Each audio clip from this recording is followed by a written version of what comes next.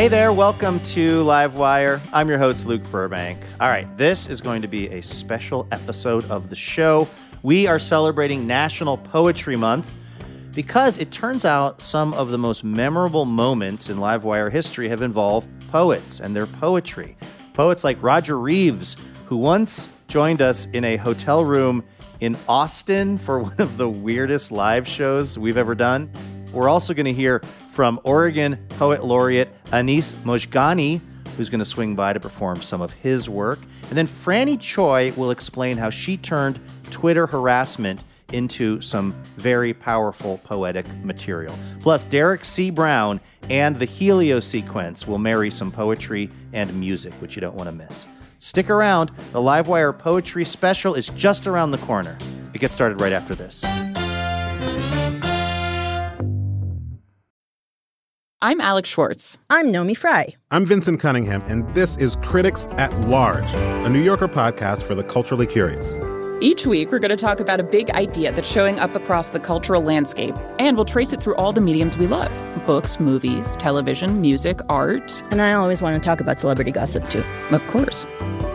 We hope you'll join us for new episodes each Thursday. Follow Critics at Large today, wherever you get podcasts.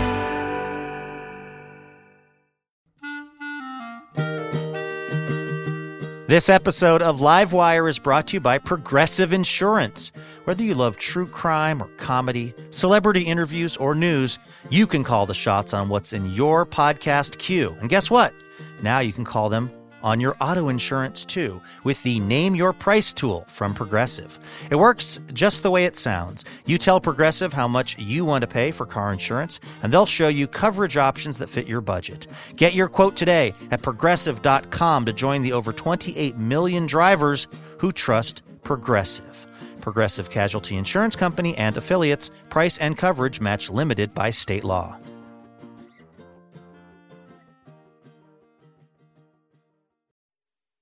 Hey, Elena. Luke, it is no fluke. You are in my jukebox of Livewire, sire. Wow, that's really avant-garde.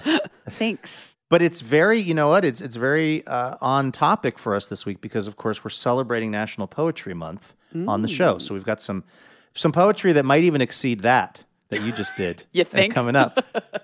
First, though, we have to play a little station location identification examination. You ready? Yeah. Okay, I'm going to give you some info about a place where Livewire is on the radio. See if you can figure out the spot that I'm talking about. This city is the birthplace of Gwendolyn Brooks, who was the first African-American to win the Pulitzer Prize and the first African-American woman inducted into the American Academy of Arts and Letters. Although he's not commonly associated with this city, Langston Hughes also spent his early youth in this place. Huh. Gwendolyn Brooks is one of my favorite poets of all time, hands down, final answer. But I'm sorry to say, I don't know. Midwest. The place where Toto and Dorothy aren't anymore. Kansas. And then a city in Kansas. It's not the city where my mother was born, Topeka, Kansas, is it? It's Topeka, Kansas, Elena, where we are broadcast on KANU radio. We should have put as the third clue, it's also your mother's birthplace. I think that's where she was born. Either Topeka or Kansas City, Kansas. Yeah. She'll write an email if we're wrong. Oh, anyway, yes, she will. Shout out sir. to everyone listening in Topeka, Kansas on KANU. All right. Should we get on with the show? Let's do it. All right, take it away. From PRX, it's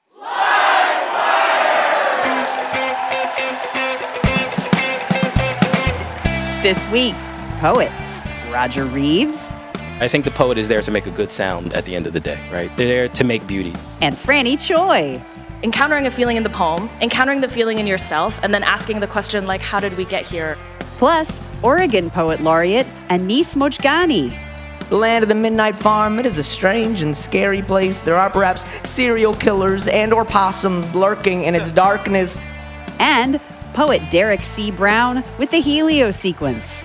I'm your announcer, Elena Passarello, and now, the host of Livewire, Luke Burbank! Hey, thank you so much, Elena Passarello. Thank you, everyone, for tuning in all across the country. We are celebrating National Poetry Month on the show this week. I feel like I don't think of myself as someone who has a particular affinity for poetry, Elena, and yet every time we have a poet on the show, either talking about their craft or presenting some of their poetry, it's some of my favorite moments that we get as the hosts of this show. You know what I mean? Like, it's so powerful. Yeah, poets are philosophers, they're spiritual leaders, they're masters of language, they're great observers, so it makes sense that they'd be amazing guests.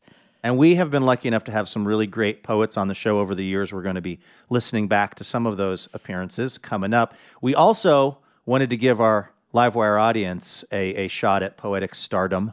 So we asked them, write us a haiku, and we are going to hear some of those haikus, some of those responses coming up a little bit later in the show. First, though, because this is a special episode, we are going to get right to our first guest. His work has appeared in The New Yorker and Plowshares, among other places. The LA Review of Books called his first poetry collection relentless in its examination of how tragedy and trauma become internalized, cleaning out the wounds to understand the pain. He is the recipient of a Whiting Award, a Pushcart Prize, tons of other accolades. And just a heads up before we play this interview, he also joined us for what was probably the strangest live show that we've ever done. Do you remember this, Elena? Oh, yeah, I'll never forget it. The hotel room. In Austin, Texas, we took over a hotel room. We had to move a chandelier. I don't think we got permission for that, but... It was a suite, to be fair. It was a spacious, because we had an audience in there. It wasn't just us. Yeah, we invited folks in. We said we're going to have a live hootenanny in like whatever it was. I think it was room 1414 at the Hyatt Regency. That's in the script. I didn't just remember that as some savant thing. So yeah, we invited people to come hang out in this hotel room, watch us do the show, and Roger Reeves, the poet, was kind enough to come and talk to us. So take a listen to this. It's Roger Reeves, recorded, as I mentioned, in room 1414 at the Hyatt Regency in Austin. This is from back in 2018.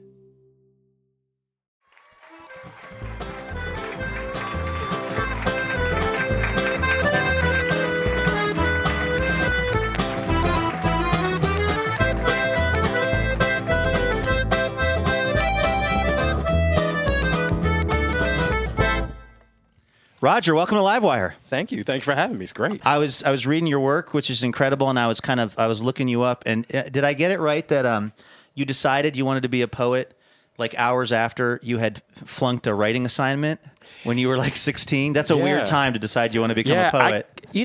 It's back in the era of timed essay exams in high school, right? I was taking AP history. I'll never forget. And they were like, write about, it was like populism and The Wizard of Oz or something like that. And you had like half an hour. And I was like, well, there's a lot to say. And I would just freeze up. But I knew I wanted to write. I knew that was this thing that I wanted to do, but I just couldn't do it in these times. So I got a D on the exam. And I remember going to my journalism teacher and saying, but this is what I want to do. And he was like, writing doesn't happen like that. You know, he immediately allayed my fears, which was like, you don't have to be good at a thing. That's why I like writing. You can actually be really bad at it for a very long time and can get good at it. Like I always say, you can revise into genius. Most people think you have to be a genius, like you pick up something and you have to like know how to do it right away or have some type of proficiency. But I actually think writing is one of those things where you actually can be really bad at it. And it's really the person that sticks with it. It's less about talent and more about like, can you gut it out? Can you just like be ugly, you know? Was your early stuff pretty ugly? I mean, not just the D you got on that paper. We all know that was bad. I mean, I remember the first metaphor I created in 5th grade. What was it? It was about rain. And I remember it was 5th grade, we were having a poetry contest, right? And so they were like, we're going to take part of language arts, 10 minutes. So how good can a poem be in 10 minutes? And you're going to have to write it. And I remember I was like, they were like, it has to be on the theme of spring. So I was like, spring, okay. Rain. And so I'm looking at rain hitting the windows and I'm like, rain. Go away. No. I was like, it's like baby's feet. Baby's feet in the grass. And I just thought that was the most amazing. I couldn't get past the line. I had like 2 lines on my poem because I was just like, I created a metaphor. Awesome, right? And so I just kind of got stuck there, which happens with poets. A lot of poets get enamored, with their stuff. They'd be like, oh, that's hot right there. And it's like Drake. They just look at themselves in the mirror all the time making music. They're in their feelings in their feelings about that poem. About that poem. How do you know when a poem is done, actually? For you, anyway. Conventional answer or non-conventional answer? Let's go non-conventional. It's very hard to tell, but okay, so non-conventional is, I feel a big space. I feel like after I'm done, there's this like space. I always call it a field, and it feels like the poem opens out into this field. And part of the knowing it's done too, in some ways, is there's things that I don't know what it means quite yet, but I know that all the words are exactly in the right place. Right? I think there's a way in which we always think about the writer as knowing exactly what a poem means, and I think there is that too. I'm not trying to sort of divorce craft from this, but there's a way in which, for me, it just becomes really peaceful and quiet after a piece. Or sometimes I've taken years where I'll just like, okay, sit this aside for 6 months. I don't know what it is, right? 6 months, 2 years. And then later I'll come back and say, oh, I've grown into knowing where that is, right? Sometimes you're writing at the edge of yourself. And so if you're like becoming something else and you're writing this might sound abstract, but if you're writing at the edge of who you are and what you know, and you're trying to reach into something you don't know, then often what you're writing is like the future. We're talking to Roger Reeves, a poet and a professor at Texas here in Austin. Well, then you're saying that sometimes you write a poem and you won't even know why those particular words are in there. Is it because you like the sound of them? Is it because you like how many syllables they have? Like, how did they get in there if you don't know why they're there? Well, I believe in this thing that I learned from a mentor, which is you don't intend anything for the poem, but you attend to the poem. So what you do is follow it. You follow its sensibility. So if there's a certain sound that the poem is making, or a certain rhyme scheme, or a certain sense of rhythm, you just follow that. Let the words fall in. Right? And there's these whole drafts of Keats where Keats is writing and he doesn't know what's next, but he puts like ta-da, ta-da, ta-dum. And he keeps, and then he hears some more words. Because what you're trying to do is make music, right? That's like scatting. Well, it's improvisational. Does he leave that in the poem? No. Because that would be badass. Well, like half the poem was him being like, something that's later, what TBD. Hip-hop brings that into effect. I think that's what jazz brings into effect. I think we see that in country and Western, right? Which is sometimes you moan. Right? Because there's not words, but there's sounds that sort of convey the emotional landscape that you want at that moment. So I think that, to me, what I'm doing is I'm following it. Like, sometimes you just see something, you're like, oh, I want to follow that vision, right? Wherever it takes me, I'll let it take me. What do you see poetry's job as being in modern life? That's a great question. I think finally I got one. It's like our 700th episode. No, I think it's a question that we ask of poets in a certain way that we don't ask of fiction writers. I think we don't ask this of musicians, totally. But I think it is to do many jobs, right? I think the poet is there to make a good sound at the end of the day, right? They're there to make beauty, but they're also there to engage the political moment. They're there to engage the sociological moment. They're there to engage the future, right? I always think about, there's a quote I really love by Adrienne Rich, who's passed recently, but was an amazing, amazing American poet. And she said in a poem, Dreamwood, poetry isn't revolution, but it's a way of knowing why it must come. And so I think that the poem in that way is a harbinger of the future, right? So it's there to tell us what the future is. It's there to delight us. It's there for pleasure. It's there also to sometimes bring discomfort, or it's there to be our vegetables. Sometimes it's our candy, right? Sometimes it's the alcohol, and you want to blame it on the alcohol, So it's like the poem can be anything we need it to be, right? And we have to allow poets to be all these many things. And I would imagine, and you tell me if I'm wrong, that as the writer of this poem, you have to be okay with it meaning something different to somebody else than you meant it to be. Like, you're like, I'm writing about this, and they're like, that's exactly like the time when this happened to me, and you're like, that's not what I was thinking. No, it happens all the time. People say, you were saying this in the poem, and you say, well, okay. Or this is the thing that I think we should let poems be, and I think we should let all art be this. Art can be confusing, and that is okay. Like, I'm thinking, like, we always want art to, like, have this one-to-one direction, and, like, I know I got off at the L stop at this place. It's like, no, art sometimes, you think you're getting off in Oklahoma and you're Montana. Right? You thought you were engaged in Picasso, and then you wound up and it was Frida Kahlo.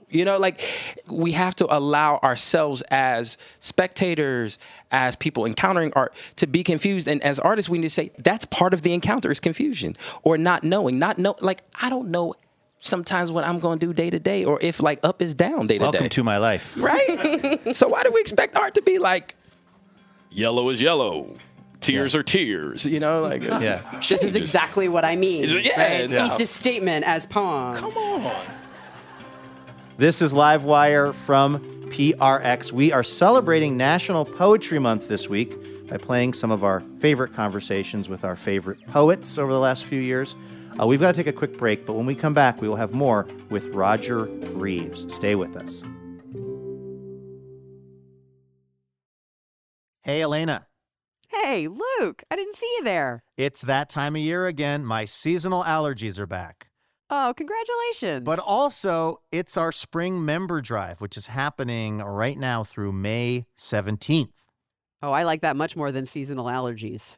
Yeah, if you are not yet a member of Livewire's League of Extraordinary Listeners, well, now is the time to do it. Why? Well, because this League of Extraordinary Listeners is what keeps the lights on over at Livewire Inc., which is definitely not the association that we are part of. I'm probably a 501c3. They don't let me near any of the paperwork or bookkeeping, and it's really better that way. Yes. Point is, we are only able to keep doing this show because of support from our members, and we would love it if you could join us in that right now. Plus, there are all kinds of sweet perks, including special discounted tickets to live recordings, on-air shout-outs, exclusive content. And, Elena, one more thing, that, of course, we would not be a self-respecting public radio show if we didn't offer this. If we didn't offer the most iconic public radio swag of all time, a tote bag. True iconic status. Yeah, but it's not just any tote bag. This is like a really good tote bag. It's got a second zipper, an internal zipper. Yes, whatever you want to put in the tote bag, that's your business, okay? What we're here to talk about is you keeping Livewire going. So head on over to livewireradio.org to see the various member levels. It does not matter how much you are giving every month to Livewire. It just matters that you do it because it goes a long way for us. So thank you. Vacations, weddings, birthdays, and reunions. Oh my, there's so much going on. Get the most out of your spring plans by stocking up on pre-alcohol now. ZBiotics Pre-Alcohol Probiotic Drink is the world's first genetically engineered probiotic. It was invented by PhD scientists to tackle rough mornings after drinking. Here's how it works. When you drink, alcohol gets converted into a toxic byproduct in the gut. It's this byproduct, not dehydration, that's to blame for your rough next day. ZBiotics produces an enzyme to break this byproduct down. Just remember to make ZBiotics your first drink of the night, drink responsibly, and you'll feel your best tomorrow. Go to zbiotics.com/livewire to get 15% off your first order when you use Livewire at checkout. ZBiotics is backed with 100% money-back guarantee, so if you're unsatisfied for any reason, they'll refund your money, no questions asked. Remember to head to zbiotics.com/livewire and use the code LIVEWIRE at checkout for 15% off. Thank you to ZBiotics for sponsoring this episode and our good times. Welcome back to Livewire. I'm your host, Luke Burbank, here with Elena Passarello. We are listening back to a conversation with the poet Roger Reeves. We are celebrating National Poetry Month on the show this week. We recorded this back in 2018 in a hotel room in Austin. Don't ask. It was a really fun and weird episode, and we were honored that Roger came by to talk to us. Take a listen to this. You brought something you're going to read, a couple of poems, too. So, would you mind sharing that with us? Sure. This first poem is called Climate Change. And I don't know if you remember last December or so, there was this picture of a polar bear. In Austin. In Austin. All right. No, it was a polar bear on ice, and it looked like it was at the end of its life. And I became very sort of intrigued by this polar bear and actually did research on the polar bear and what its particular predicament was. People were sort of talking about climate change in this way. And so I was thinking about this polar bear and also thinking about my father who passed. So this poem is called Climate Change. What is the man now who has lost his tail?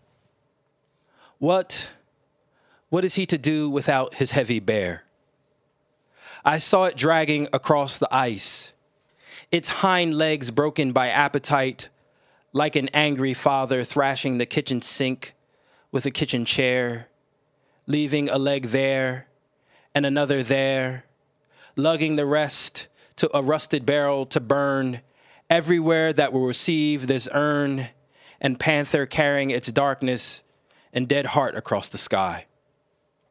Who would interfere with starving, kill a walrus, seal, whale, interferes too late. His death already eating its after-dinner cake while riding atop his blank spine. Death prim, death neat. His bare mouth flooding a trash can finds a skull devoid of meat. Tears. He is learning in his broken fur that he's always been committed to genocide. Cancer or climate change. The withness of his body committed to the epistemology of loss.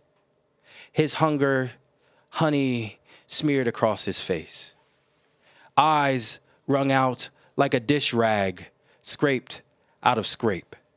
Left in an oily puddle at the curb. Let him drift and tremble. Let the scab moss and drying timothy grease and coffin his wake. His dying slashed across the tundra grass where I twitch. Everywhere I put my bare paws down and starve. Everywhere I am God's unaccounted for pleasure. Behold the future. It is bare. Roger Reeves, everybody.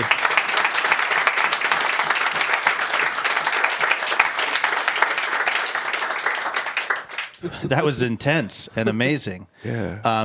How long ago did you write that? I started that poem in December, and I wrote sort of a longer draft of it, and I just started taking out lines and taking out until I felt like I had sort of exactly what I wanted, which was a conflation of the father and the bear. Yeah.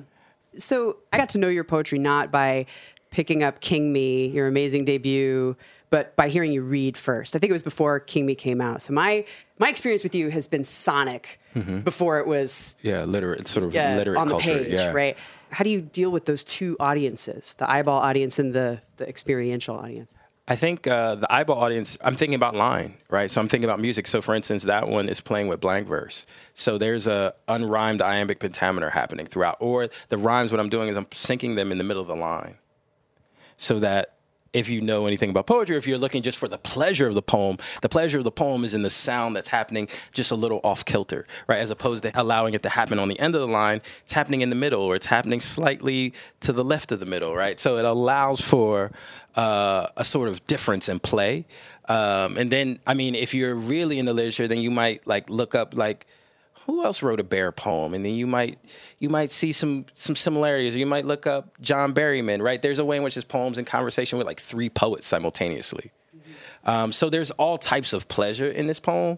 And how I'm thinking about the poem for the reader is, I always think that a first line should snap you out of whatever world you're in and into the world of the poem, and make you want to read the next line, right? So I'm always trying to sort of move you through startling imagery or through a sense of sound, whatever it is, right?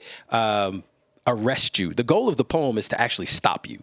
The poem wants to disobey time. It is a disobedient sort of machine. It doesn't believe in linear time. It wants to say, no, stop. Stop, slow down. I know you got one more poem here, Roger, so can we hear that one? Sure. This one's called Children Listen. It turns out, however, that I was deeply mistaken about the end of the world. The body in flames will not be the body in flames, but just a house fire ignored. The black sails of that solitary burning boat rubbing along the legs of a lover's, flung into an Austin sky by a carousel. The lovers too sick in their love to notice a man drenched in fire on a porch, or a child aflame mistaken for a dog, mistaken for a child running to tell of a bomb that did not knock before it entered in Gaza with its glad tidings of abundant joy. In Kazmierez, a god is weeping in a window, one golden hand raised above his head as if he slipped on the slick rag of the future. Our human kindnesses, unremarkable as the flies rubbing their legs together while standing on a slice of cantaloupe. Children, you were never meant to be human. You must be the grass. You must grow wildly over the graves. Roger Reeves, everybody, right here on Livewire.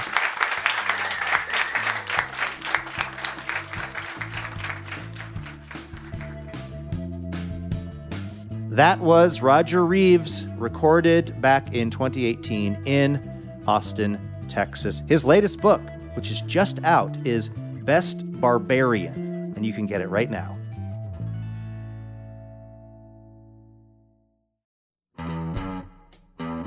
Hey, special thanks this episode to Daniel Brown of Redmond, Washington. Daniel is part of the Livewire member community and is generously supporting us with a donation each month, which we are extremely thankful for, because that support is how we're actually able to do the show. Like, no Daniel Brown and folks like Daniel Brown, no Livewire. So thank you, Daniel, for keeping the show going.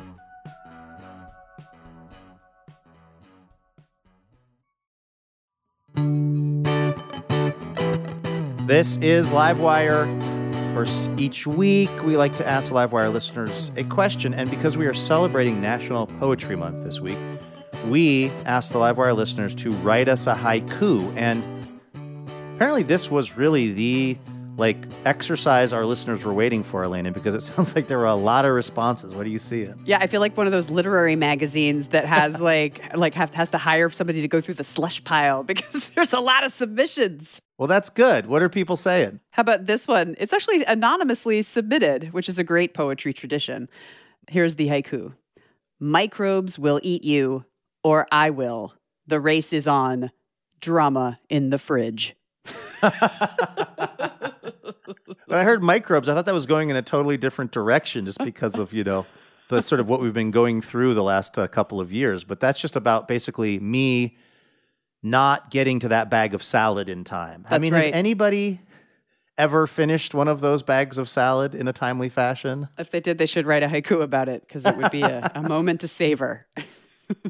That's very clever. Now, just for people who may have forgotten, do you remember the rules around a haiku from a syllable standpoint? Syllable standpoint, it's 5-7-5. So 5-7-5. Yeah. Okay. All right. What's another haiku that one of our poetically inclined listeners sent in? Oh, I love this one from Melissa. Every line is a sentence, so it's very neat and tidy. Melissa writes, melting will unveil. Spring promises beginnings. Chin up, buttercup. Oh, Isn't that nice? That's so that's timely and inspirational. And the way that I learned about haikus is that you were always supposed to reference nature in them. So that microbes one totally counts, and so does this one. Yes. All right. What's one last haiku that one of the Livewire listeners wanted to submit this week? I sort of feel like this might be the best haiku ever written. Let me know what you think. It's from Jason. Jason says, Luke and Elena were rock and roll superstars in another life. Please tell me it scans. I can see you counting on your fingers and toes, Elena, please, because that is the best haiku I've ever heard, but I want to know that it fits the form. It's a perfect haiku. And technically it mentions nature because you and I are naturally gifted. So And rocks are part of nature. Oh, that's right. So I'm with you. I think that might be the best. What was Jason wrote that? Good job, listener Jason. All right, you are listening to Livewire from PRX. I'm Luke Burbank here with Elena Passarello. We are celebrating National Poetry Month on the show this week, and we thought what better way to do it than to share the work of Oregon's poet laureate, Anis Mojgani, who is also a longtime friend of Livewire. He's a two-time National Poetry Slam champion. He's the winner of the International World Cup Poetry Slam. And his book, The Feather Room, was a 2011 National Book Award nominee. So take a listen to this. It's Anis Mojgani on stage at the Alberta Rose Theatre in Portland back in 2019.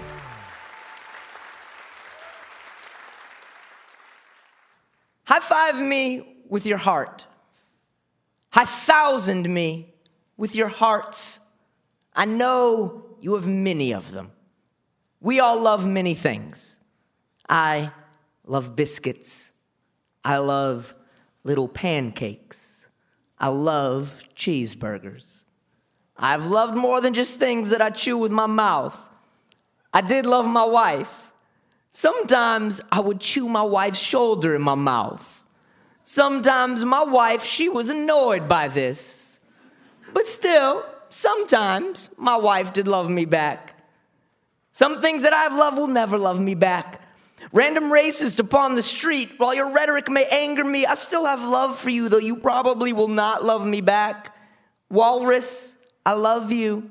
Though were I to be around you, you would probably gore me with your tusks. Perhaps this is not a good example, as the wild unknowing of wild creatures is not necessarily the same as not loving something back. Perhaps also because I actually do not love the walrus, but simply mention him here because there's a small figurine of a walrus on the coffee table as I write this poem. However, I do love the elephant. I love the elephant.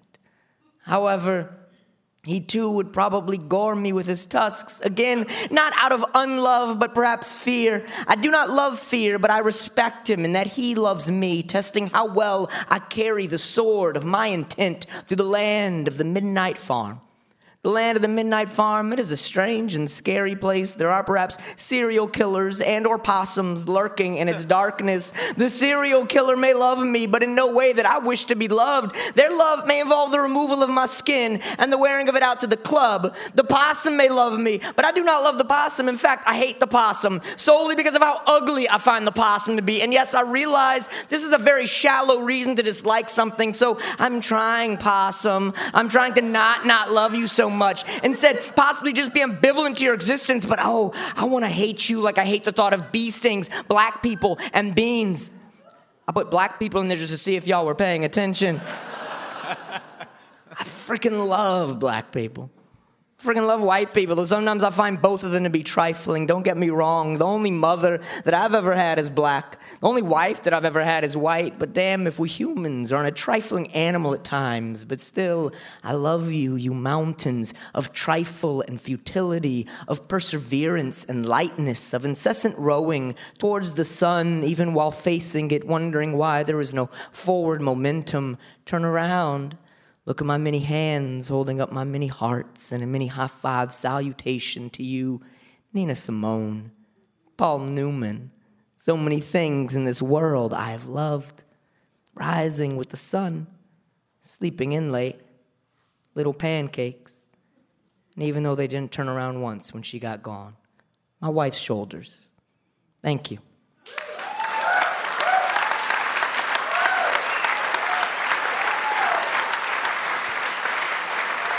That is Anis Mojgani here on Livewire.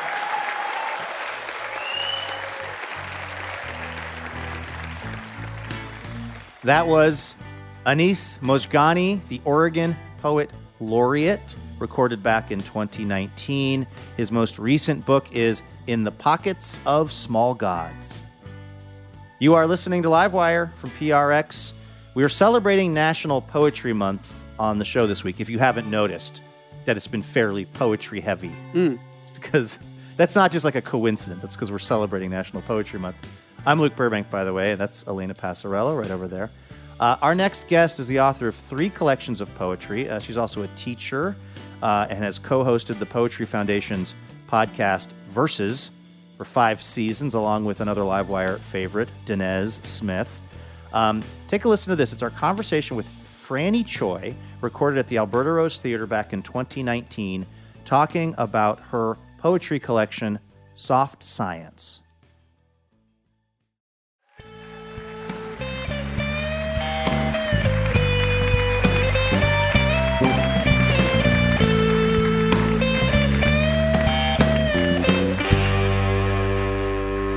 Hello. Franny, welcome to the show. Hi, thanks for having me, y'all. I was totally fascinated by this book, Soft Science, but I'm curious, and I hope this isn't an impertinent question right off the top, but how do you recommend, as the person who wrote it, how do you recommend people read this book?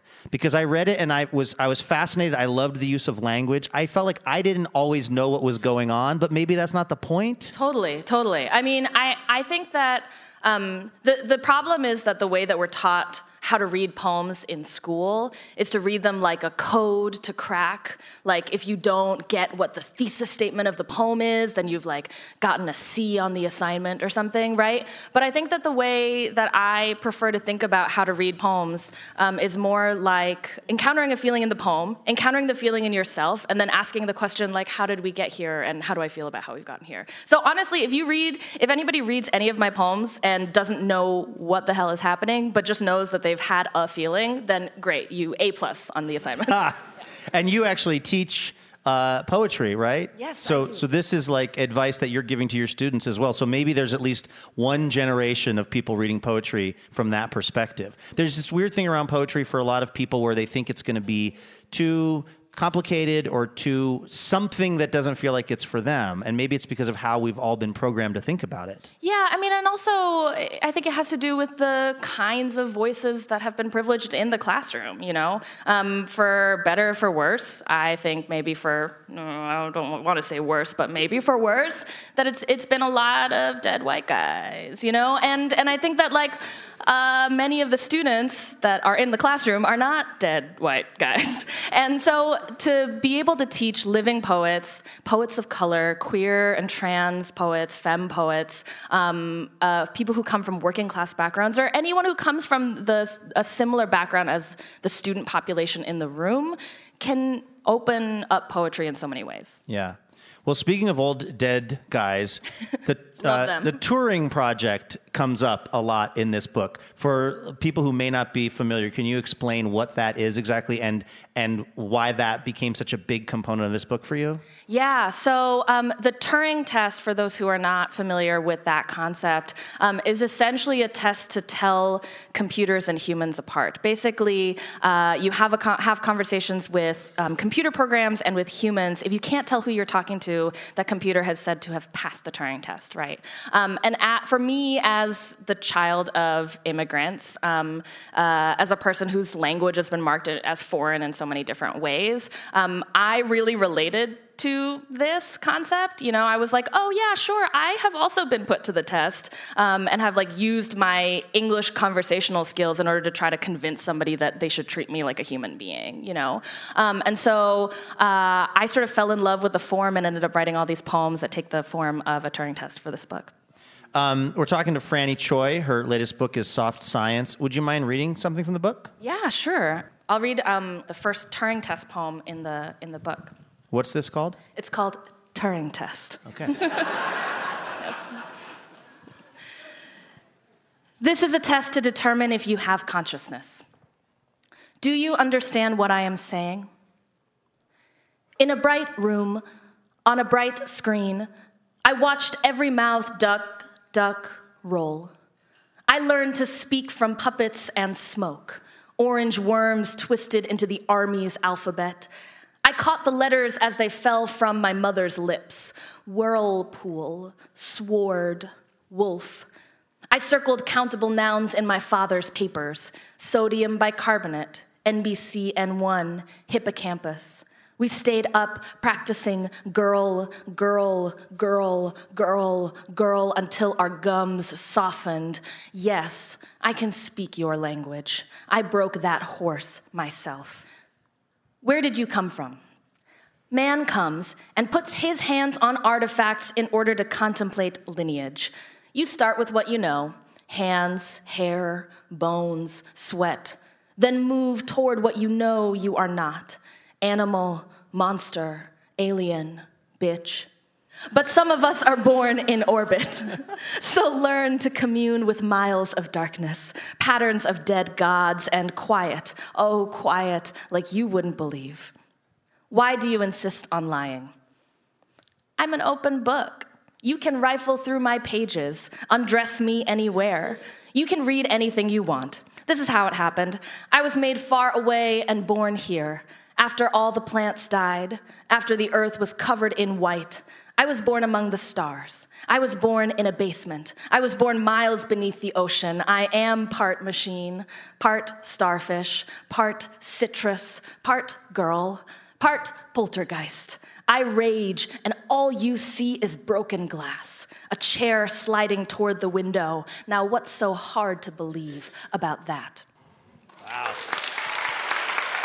Franny Choi, right here on Livewire, reading from Soft Science. Do you find that there are things that you can say in poetry and in the written form that you have a hard time saying, like, to people in real life? You're just talking to them? Oh yeah, all of it. I mean, real people in front of you are terrifying. It's way better to just like talk to Microsoft Word and tell her about your problems. It's way easier. This is the thing. Is also that like. In our daily lives, people sort of are looking for the logical answers to things, the ways of answering questions that make sense. And poetry is a space where somebody could ask, "How old are you?" And then you could talk about being a starfish who was born in space, and that's like a perfectly legitimate answer, and one that comes from some truth of your life, and that people kind of just have to sit and respect that, which is great. One of the pieces in this book, we're talking to Franny Choi about her book, Soft Science. One of the pieces in this book, you took tweets that had been tweeted at you, and you ran them through Google Translate. Yeah. And then you turned that into a poem. Can you explain the mechanics of how that worked exactly? And also, why were people tweeting at you? Oh, yeah, good question. The short answer is that, like, I said something online about, like, how racism was, like, bad or whatever, and then people got very upset.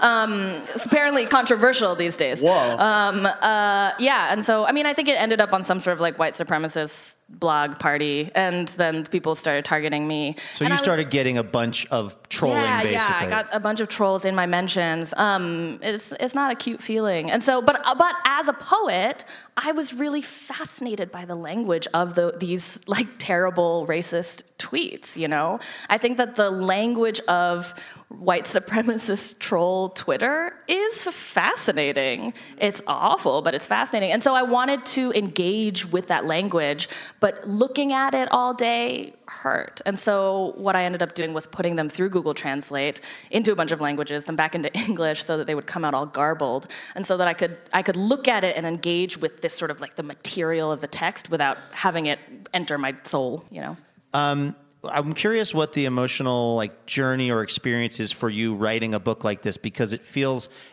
if I would describe it with one word, I would say visceral. So you're really pouring yourself into this book. Are you just like drained at the end of the process? Like, what is that like for you to make something like this? I think that the opportunity to take painful experiences and turn them into objects that are maybe a little bit beautiful, if you're lucky, is such a gift. And it's like the safest and most magical way that I know how to engage with the violences of my life.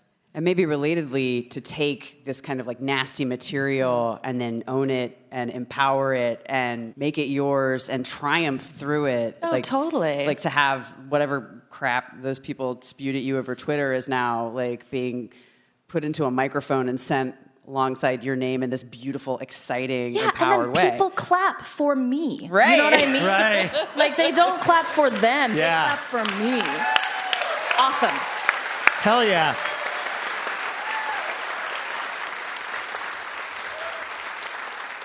All right, Franny, we know that you know all about machines and cyborgs and Turing tests, but we wanted to see how you do on silly public radio tests. So we're going to do that right now. This is a little segment we call Let's Get Quizzical. Let's get quizzical, quizzical. I want to get quizzical. Let's see if you know your stuff. So you use that technique in your book where you sent those horrible tweets through Google Translate and then made poems out of it. We were trying to come up with maybe a more positive version of that experiment. And so we put classic lines of poetry through various translations, and then we want you to try to figure out where we ended up with that. So here we go. Question number 1. If we put the famous first line of the poem, This Is Just to Say by William Carlos Williams, which is, of course, the line is, I have eaten the plums that were in the icebox. We put that through Google Translate from English to Russian to Indonesian to Icelandic to Urdu and then back to English. Great. So did that whole process actually render this result? Don't mouth my ice? Or I eat in the refrigerator, or the purple orbs are in my belly? Oh, man.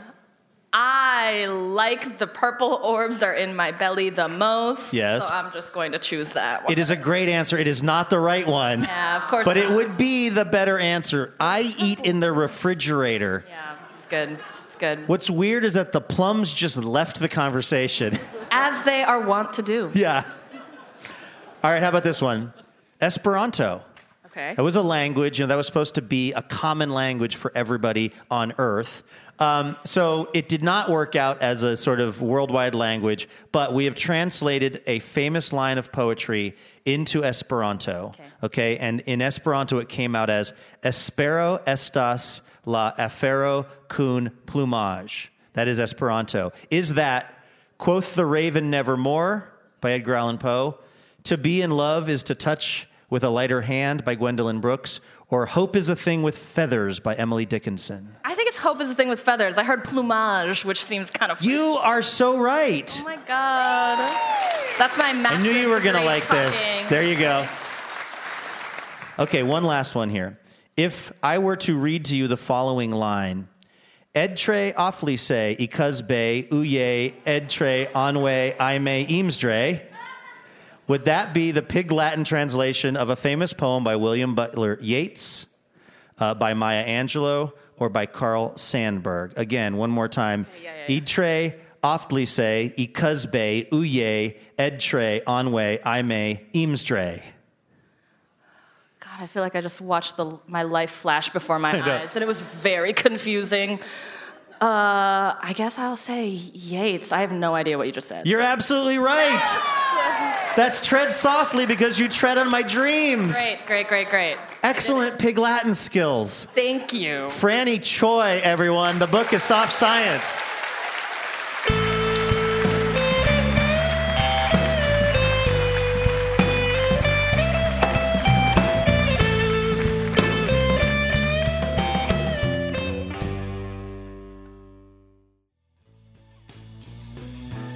That was Franny Choi right here on Livewire. Her latest book is Soft Science.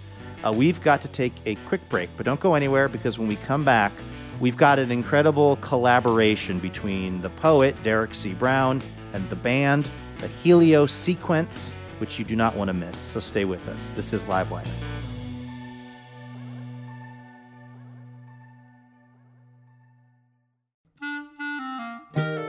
Livewire is thrilled to be partnering with Portland's own Portal Tea this season. Formerly known as Tea Chai Tay, Portal Tea is the premier tea company in the Pacific Northwest. And they make one-of-a-kind handcrafted tea blends like cinnamon churro chai and blueberry cream Earl Grey. Use the code LIVEWIRE, all lowercase, for 20% off at portaltea.co.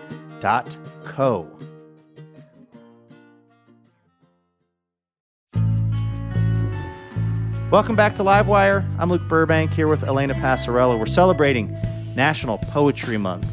And our next guest is a poet who is also a former paratrooper from the 82nd Airborne Division. The New York Times says his poetry will rekindle your faith in the weird, hilarious, shocking, beautiful power of words. And we think you're going to agree after you hear this performance. It's Derek C. Brown, recorded back in 2014 at the Alberta Rose Theatre with musical accompaniment by Portland's own the Helio Sequence.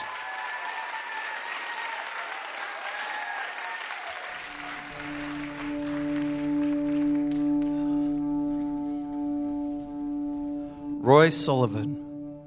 Roy Sullivan still holds the record for being struck by lightning 7 times over the span of 20 years and surviving. He left this earth by his own hand, but the lightning could not take him down. I can imagine the first times it found him in his pickup truck at night, remembering that a truck can diffuse lightning, but not if the windows are down. Whoosh. Feeling the first blast of light wash over him fast, like a fire hose gushing electricity, turning him X-ray, hands steaming, hair sizzling, a left hook from the heavens. The second and third times it struck him, it feeling sudden and ridiculous, an impossible stroke of luck, the news trucks showing up, saying, Mr. Lightning Rod, the human conductor, Roy the Lightning Sucker, and priests in their hickey-hiding collars, using his tail as allegory, telling kids that God physically punishes the wicked when we step out of his love. The fourth and fifth time, people distanced themselves from Roy, scared of all the ire he was drawing from the angels and the forces of heaven. Roy was gunpowder. Roy was a marked target. His wife soon also leaving him after she too was struck. The sixth time, no one came. Roy's fingernails black and gray, a scar down each shin. The doctors could not explain why he was not dead. Roy moved through his town like a ghost. No return to normalcy when the world christens you as bad luck. We've all been bad luck. And the seventh time, Roy noticing thunderclouds rolling towards him, daring them to speak, he said, "Come on, try and take me. Come on, try and take me away." A smile welling up in his burnt molars when he felt it start to sprinkle. And then it struck. Bulleting down, whipping his legs out, going unconscious, dumping the water on his head as he pulled himself through the mud. One reporter returned to the emergency room and said, 7 times, Roy. Aren't you worried that you've pushed your luck with God? Most people die from one strike. You still gonna go outside if there's a storm? And Roy said, I'll still try to. And the reporter said, what was it like? Roy cleared his throat and said, well, it hurt. It really hurt. The lightning and everything else, the people, the leaving, the loneliness. But I'm glad that it happened. I now feel strong. I feel strong the way you feel strong from new love. And I see now that I can't go until I get it all out. I'm so full. I have to get it all out. If God wants it back, He's got to come get it the hard way. My bones are strong, 5 times stronger than steel. Not poetically, but scientifically. We are born with 300 bones, and we die with 206. What does this mean? This means there are bone guzzlers in the shadows, all dressed up in no thank yous and get lost. And they will come for you, and you must douse them in jars of blood. Flowers, yes, vast power, truth stripped, a hard loss, tongue kissing, sorrows bizarre, love at 100,000 beats. Money broke up with me a long time ago.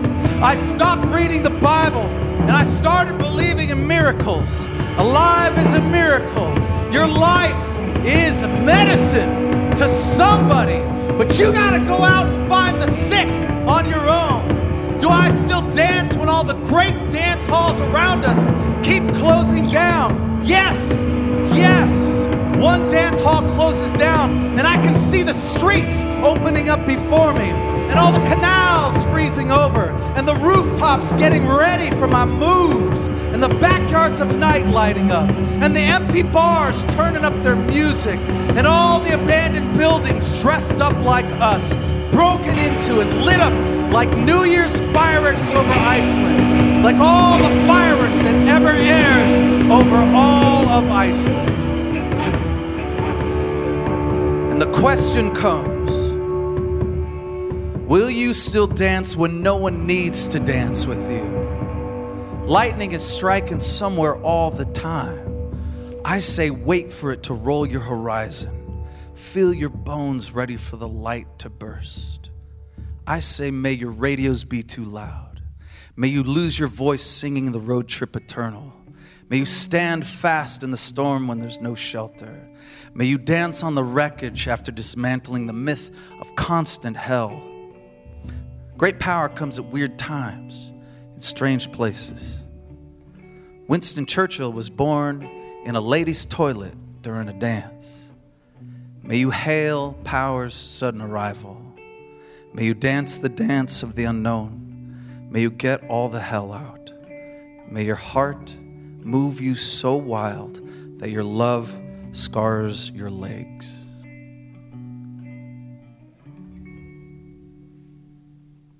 Thank you.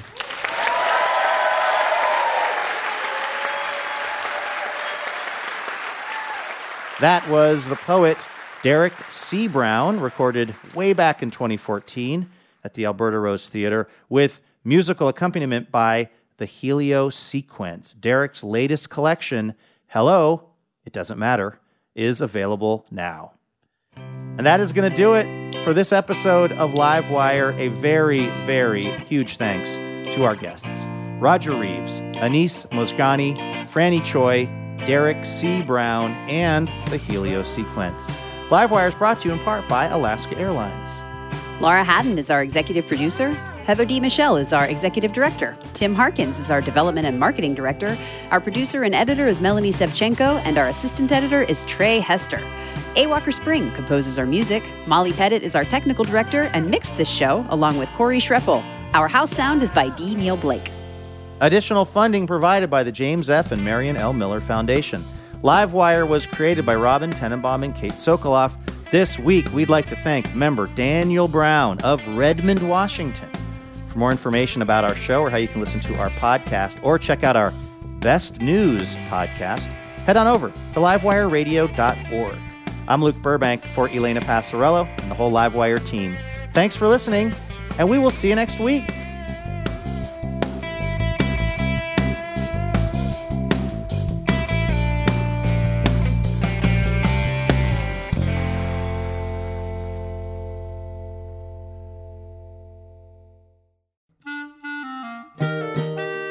Wouldn't it be amazing to have a piping hot episode of Livewire delivered right to your heart and ears each week? Well, guess what? That can happen when you subscribe to the Livewire podcast feed, and you'll get the joy of surprising conversation every week. So go ahead and do it. It's super easy. You click on the button at the top of your podcast app, and bam, you are Livewire subscribed. And if you're still, feeling the love, if you're enjoying the show, hey, maybe you could hook us up and leave us a quick review. That'll help more people find out about Livewire. And thank you.